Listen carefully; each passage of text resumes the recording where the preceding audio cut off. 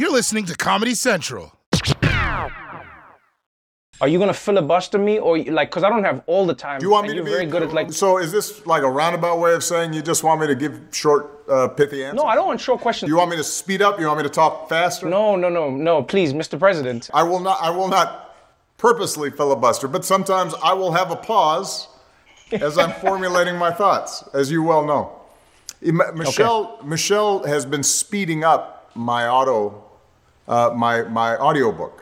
So, I guess you can press a button so it plays you can do like 1.25 or 1.5, Yeah, you're a 1.5 guy. You're definitely a 1.5 guy. I was a little offended by that, but that's okay. That's fine. It doesn't communicate the depth of feeling with which I'm doing the reading, but it's okay. How do you like being referred to, just as a human being? Do you like Mr. President? People call me Barack, but then sometimes some folks feel awkward doing it. Obviously, that's what my friends call me. So I consider you a friend, but you may feel, so. No. The people will feel like even Africans they'll write me letters saying, "How dare you?" This is my point. So I don't want to get you in trouble. So you can say, Mr. President. That makes sense. You can call me POTUS. My favorite one was Obizzle. That was my favorite. Please call me that. Mr. President, welcome to the Daily Social Distancing Show. I am very happy to be here with you. You're out there promoting a brand new book, A Promised Land. A 700-page book, if I may add.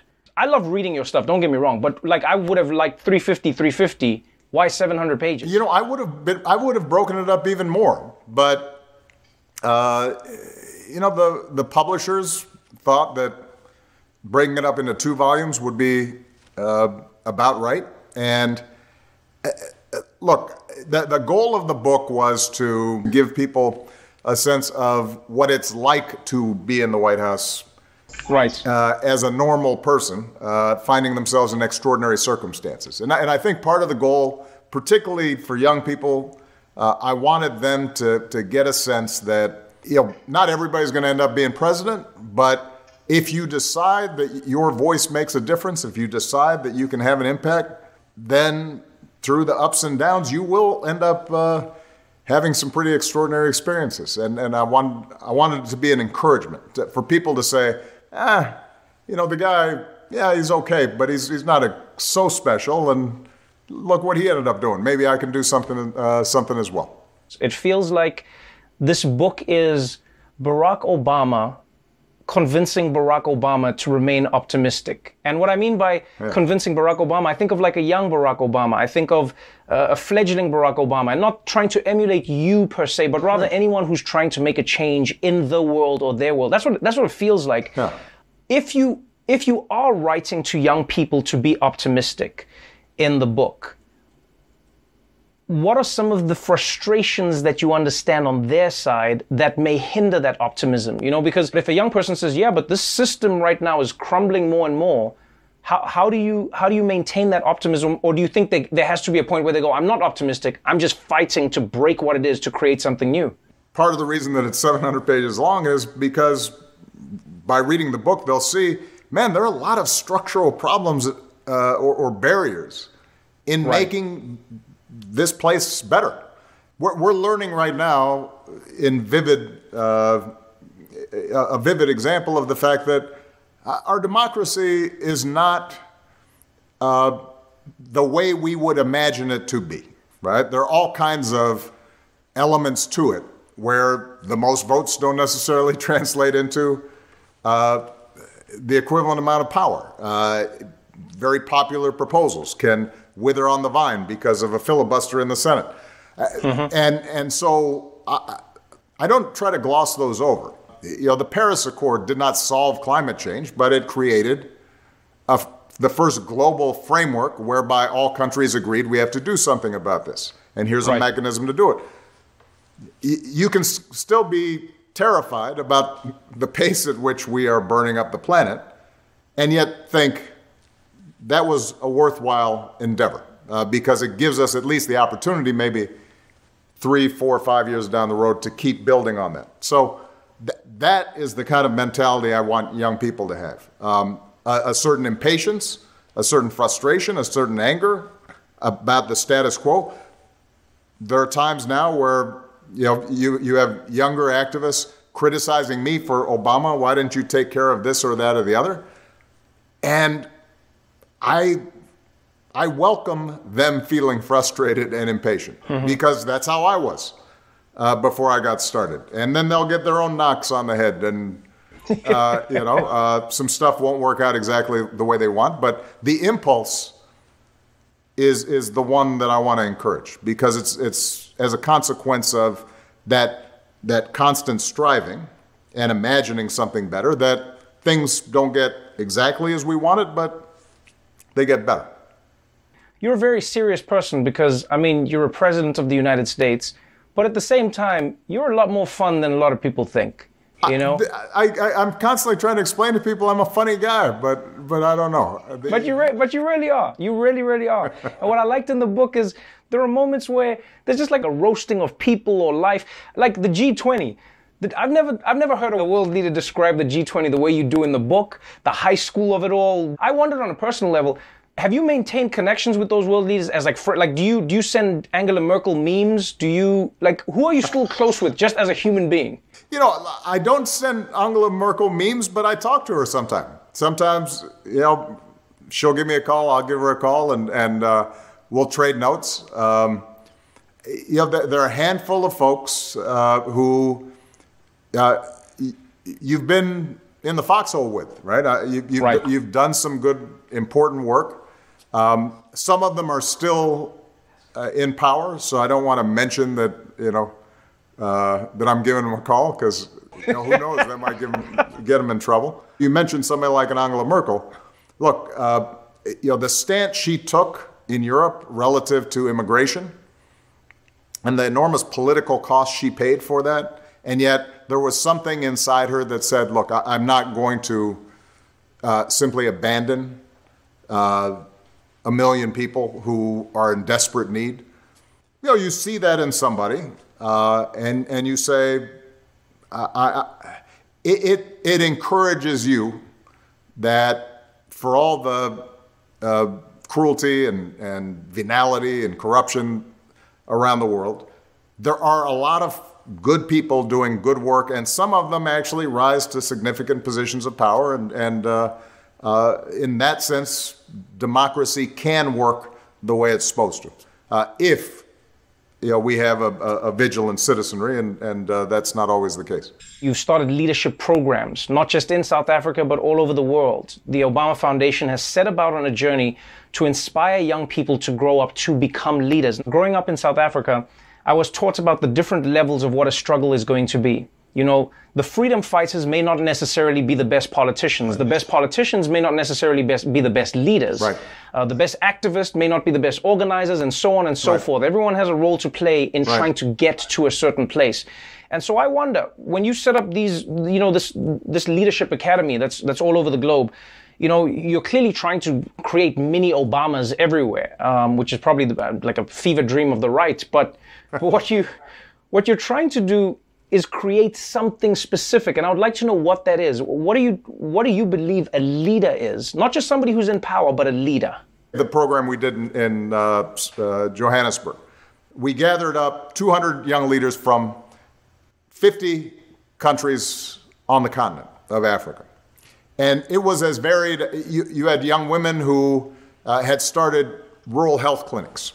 Yeah. You had MPs, who had taken a more conventional political route.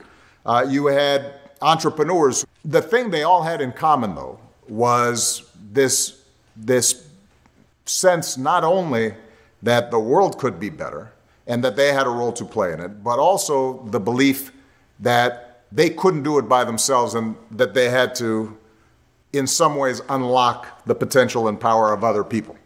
A speech I gave in Johannesburg in conjunction with that, it was for the anniversary of Mandela's 100th anniversary,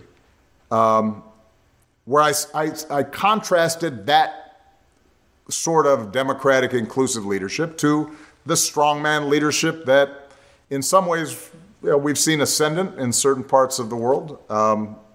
In some ways, was ascendant here in the United States.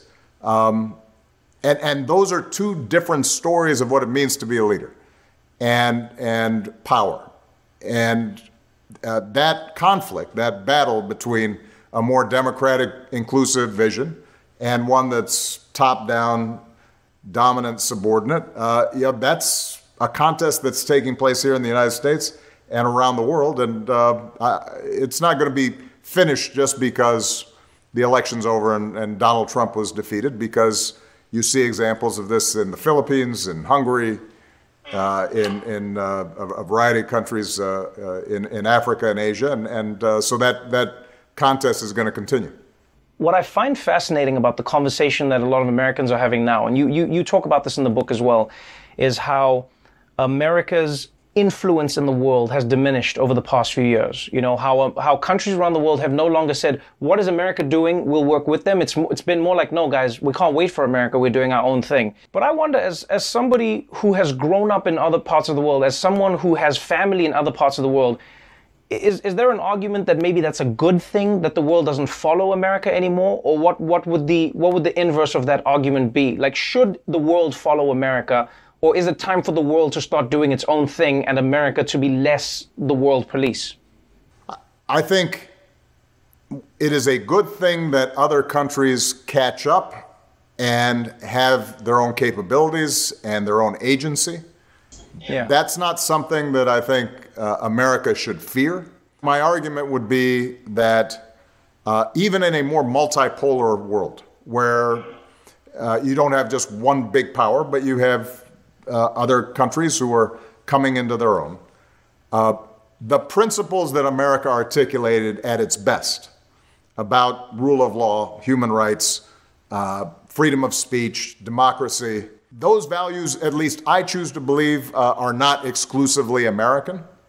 Yeah. You, as somebody who lived in South Africa, know the play that in other countries sometimes you hear where somebody who's doing something entirely for power and money and influence will say, if they're criticized, they say, you've been just influenced by Western thinking. That's colonial thinking.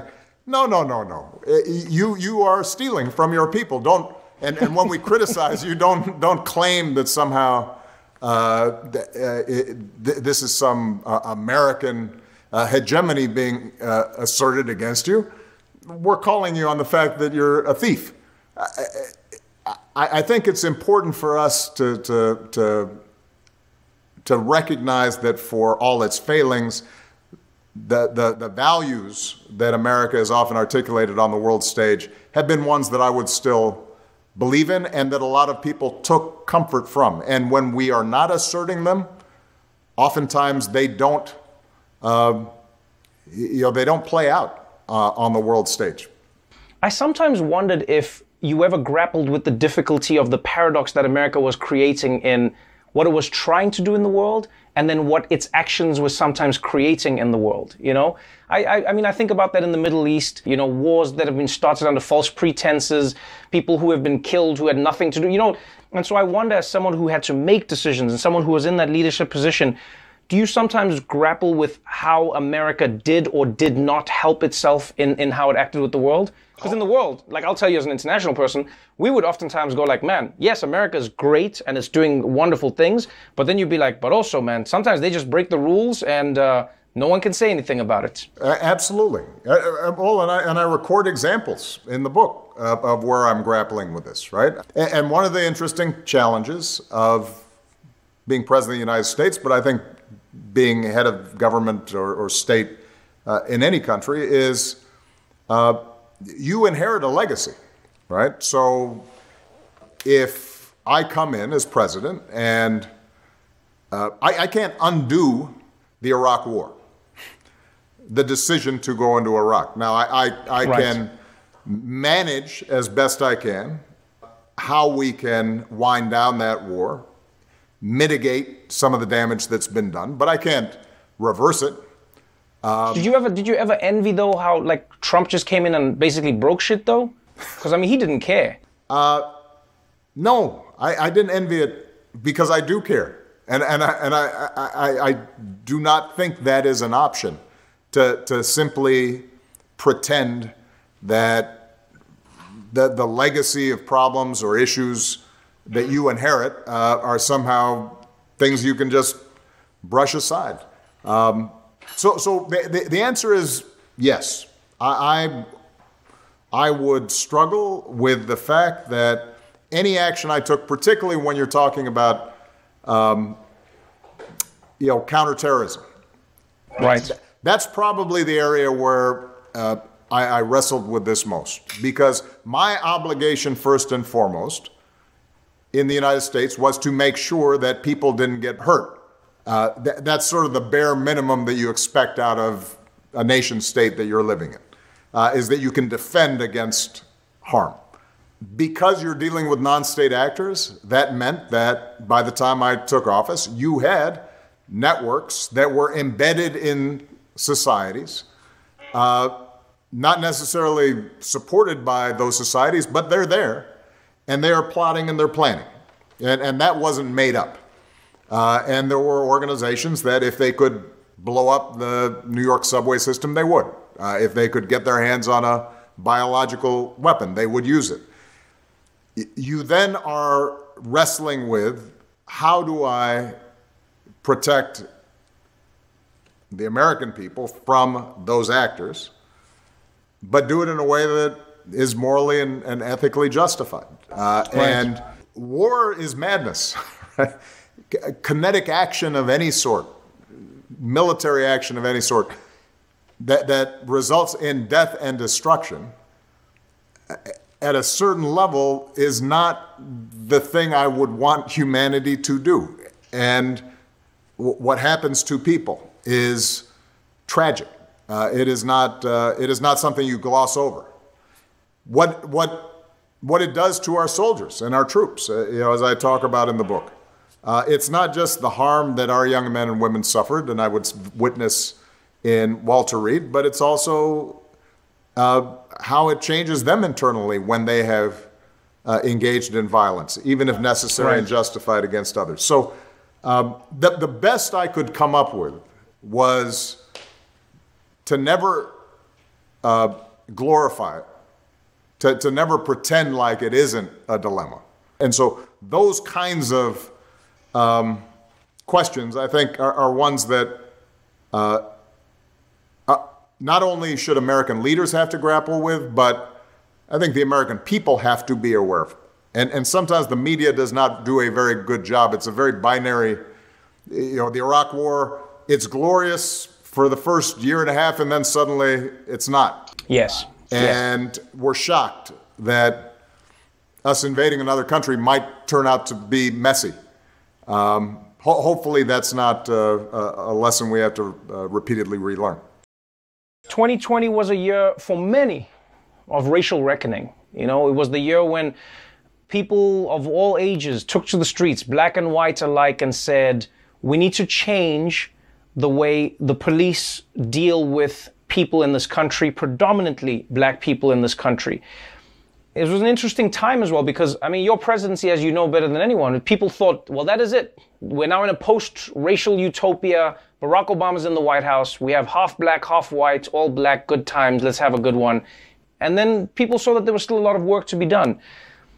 Let's talk a little bit about the movement as you see it. The problem I have with headlines sometimes is people take things out of context, etc. But some activists criticize you for saying they've got to be careful of snappy slogans, like defund the police, because it loses people.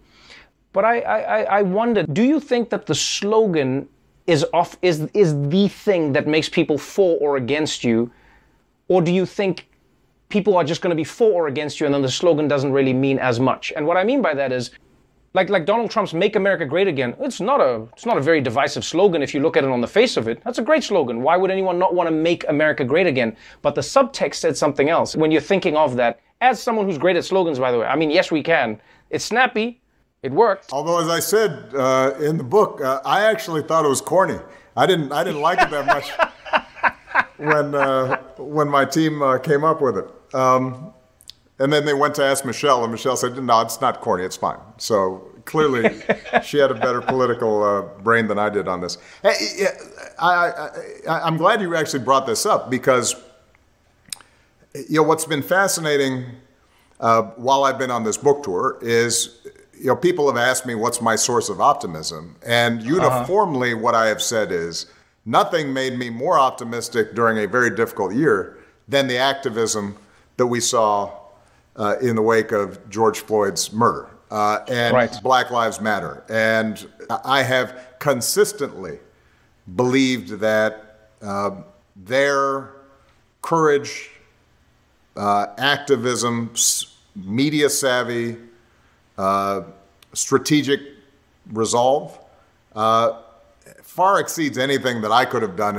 at their age, and I think has shifted the conversation in ways that I would not even imagined a couple of years ago. So throughout this slew of compliments, I then said, well, what do you think about the particular slogan, defund the police? And I said, well, that particular slogan, I think the concern is that there may be potential allies out there that you lose, and the issue always is, how do you get enough people to support your cause that you can actually institutionalize it and translate it into laws, structures, and so forth. There were 2 or 3 writers who I admire who wrote, Obama's making it a mission to chastise Black Lives Matter, and you go, what? Hold on a second. I just spent the whole summer complimenting them. What are you talking about? The reason it caught attention, I suspect, is there were some in the Democratic Party who suggested the reason we didn't do better in the congressional elections this time out was because of this phrase. And I think that people assumed that somehow I was making an argument that that's why we didn't get a bigger Democratic majority. That actually was not the point I was making. I was making a very particular point around if we in fact want to translate the very legitimate belief that how we do policing needs to change.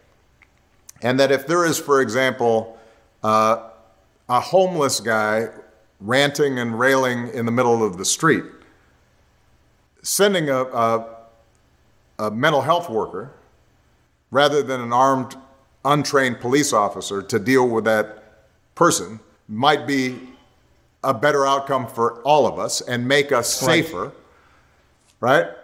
That if we describe that to not just white folks, but let's say Michelle's mom, that makes sense to them. But if we say defund the police, not just white folks, but Michelle's mom might say, if I'm getting robbed, who am I going to call, and is somebody going to show up, right?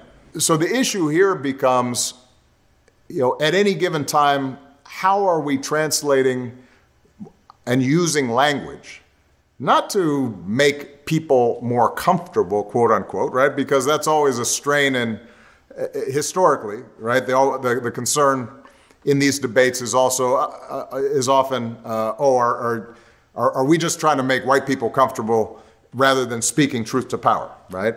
That's the framework we tend to think about these things. Right, yeah. The issue to me is not making them comfortable. It is, can we be precise with our language enough that people who might be persuaded around that particular issue to make a particular change that gets a particular result that we want, what's the best way for us to describe that?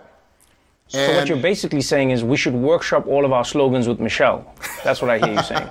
That probably would be wise. It would probably work. But I want to go back to something you said earlier, which I think is really important. And I said this in the wake of some of this criticism. I said, look, part of this is also everybody has different roles to play. An activist, a movement leader, is going to provide a prophetic voice and speak certain truths that somebody who is going to be elected into office will not be able to say. I reread James Baldwin's A Fire Next Time this summer. How is it that something written 50 years ago, 55 years ago, applies directly today, right? Despite everything that's happened.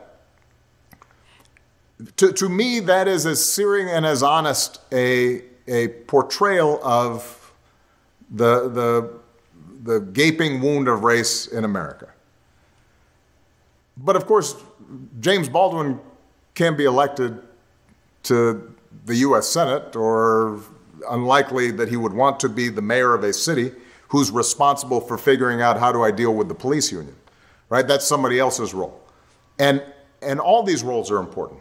And so, you know. Why do you think, if I may interrupt, why do you think, though, that Republicans or right-wingers now do that, though? That's something that I've struggled to understand. You see now, even in this election, I mean, some of the Republicans who were running were QAnon supporters, and they were going, we're running, and this is what, and some of them were winning. Some of them are so extreme, and they're winning. And so I sometimes wonder if there's this, is it just a political thing in America where if you're in the Republican Party, you can be completely bombastic in what you believe in, and then as a Democrat, you're trying to toe the line between centrist and left-leaning?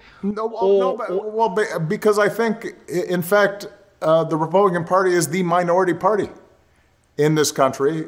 The only reason that it doesn't look like they're the minority party is because of structures like the U.S. Senate and the Electoral College that don't render them the majority party. So they have certain built-in advantages around power, given their population distribution and how our government works.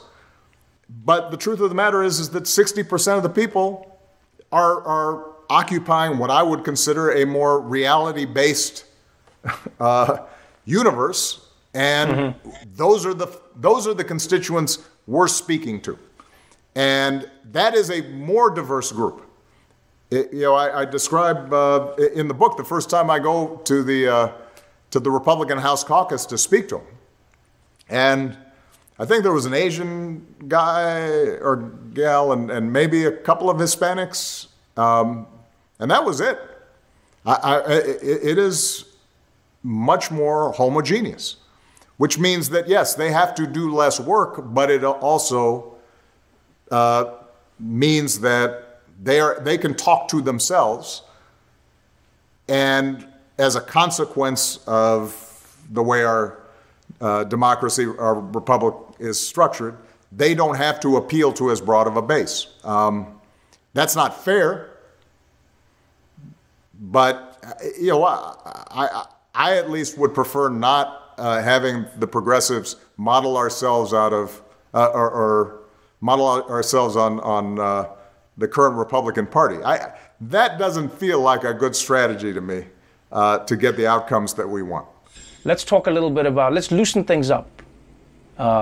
Let's unbutton one of those buttons on the shirt there.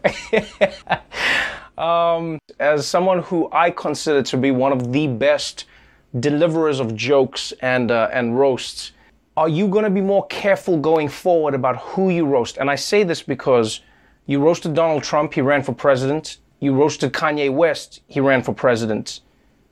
So I don't know if you've noticed, but you have an ability to inspire people to run for the highest office in the land with some of the jokes that you tell about them. Well, I should roast people I admire more. I'll start roasting you, man. Who knows? Although you weren't born here, so But look, I was able to get away with it apparently. Who knows? Before I let you go, I wanted to know one last thing, and that is, being president of the United States is arguably the toughest job in the world. When you transition back to personal life, I wonder what that is like, because unlike you, I don't have that power. I've never been able to just change a thing in the world or do something about it. But now in many ways you are like me, in that you see the thing on the TV and then you get angry or sad, but you cannot really do anything about it. And so I wonder, as former President Barack Obama, Have you transitioned into that completely, or do you find different ways to try and fix the problems that you see in the world? Well, first of all, I'm not anything like you. I still have a lot more influence and clout. So let's just be clear. Come on, man. I was hoping you'd let that keep slide. things in perspective. I was hoping you just let that one slide. I was hoping you'd just be like, yeah, you know, Trevor, in many ways. Look, the truth is that I did not have those kinds of withdrawals, and I know that there are people who I know who've had them when they leave public life, and very visibly, you know, they want to get back on stage. Yeah. Michelle and I, that's something we share. We feel good about the work we did. We don't feel anxiety about not being the center of attention. We get frustrated, like I think citizens around the world and here in the country do, when we see something unjust or unfair. And yes, the goal, I think, for us is to find new ways to have that same impact, understanding that we'll never have the exact same impact as you have in the Oval Office. But, you know, a lot of the work around the foundation is, you know, you said create a lot of Obamas. I'm not sure that's the goal, but if 10 years, 20 years down the road, there are 1,000, 10,000, 100,000 young people who are now moving into positions of authority and power, and in some ways have been shaped by our example in a positive way. Yeah, that's a legacy that may exceed anything that we did, while we were in our formal positions, and that feels pretty good.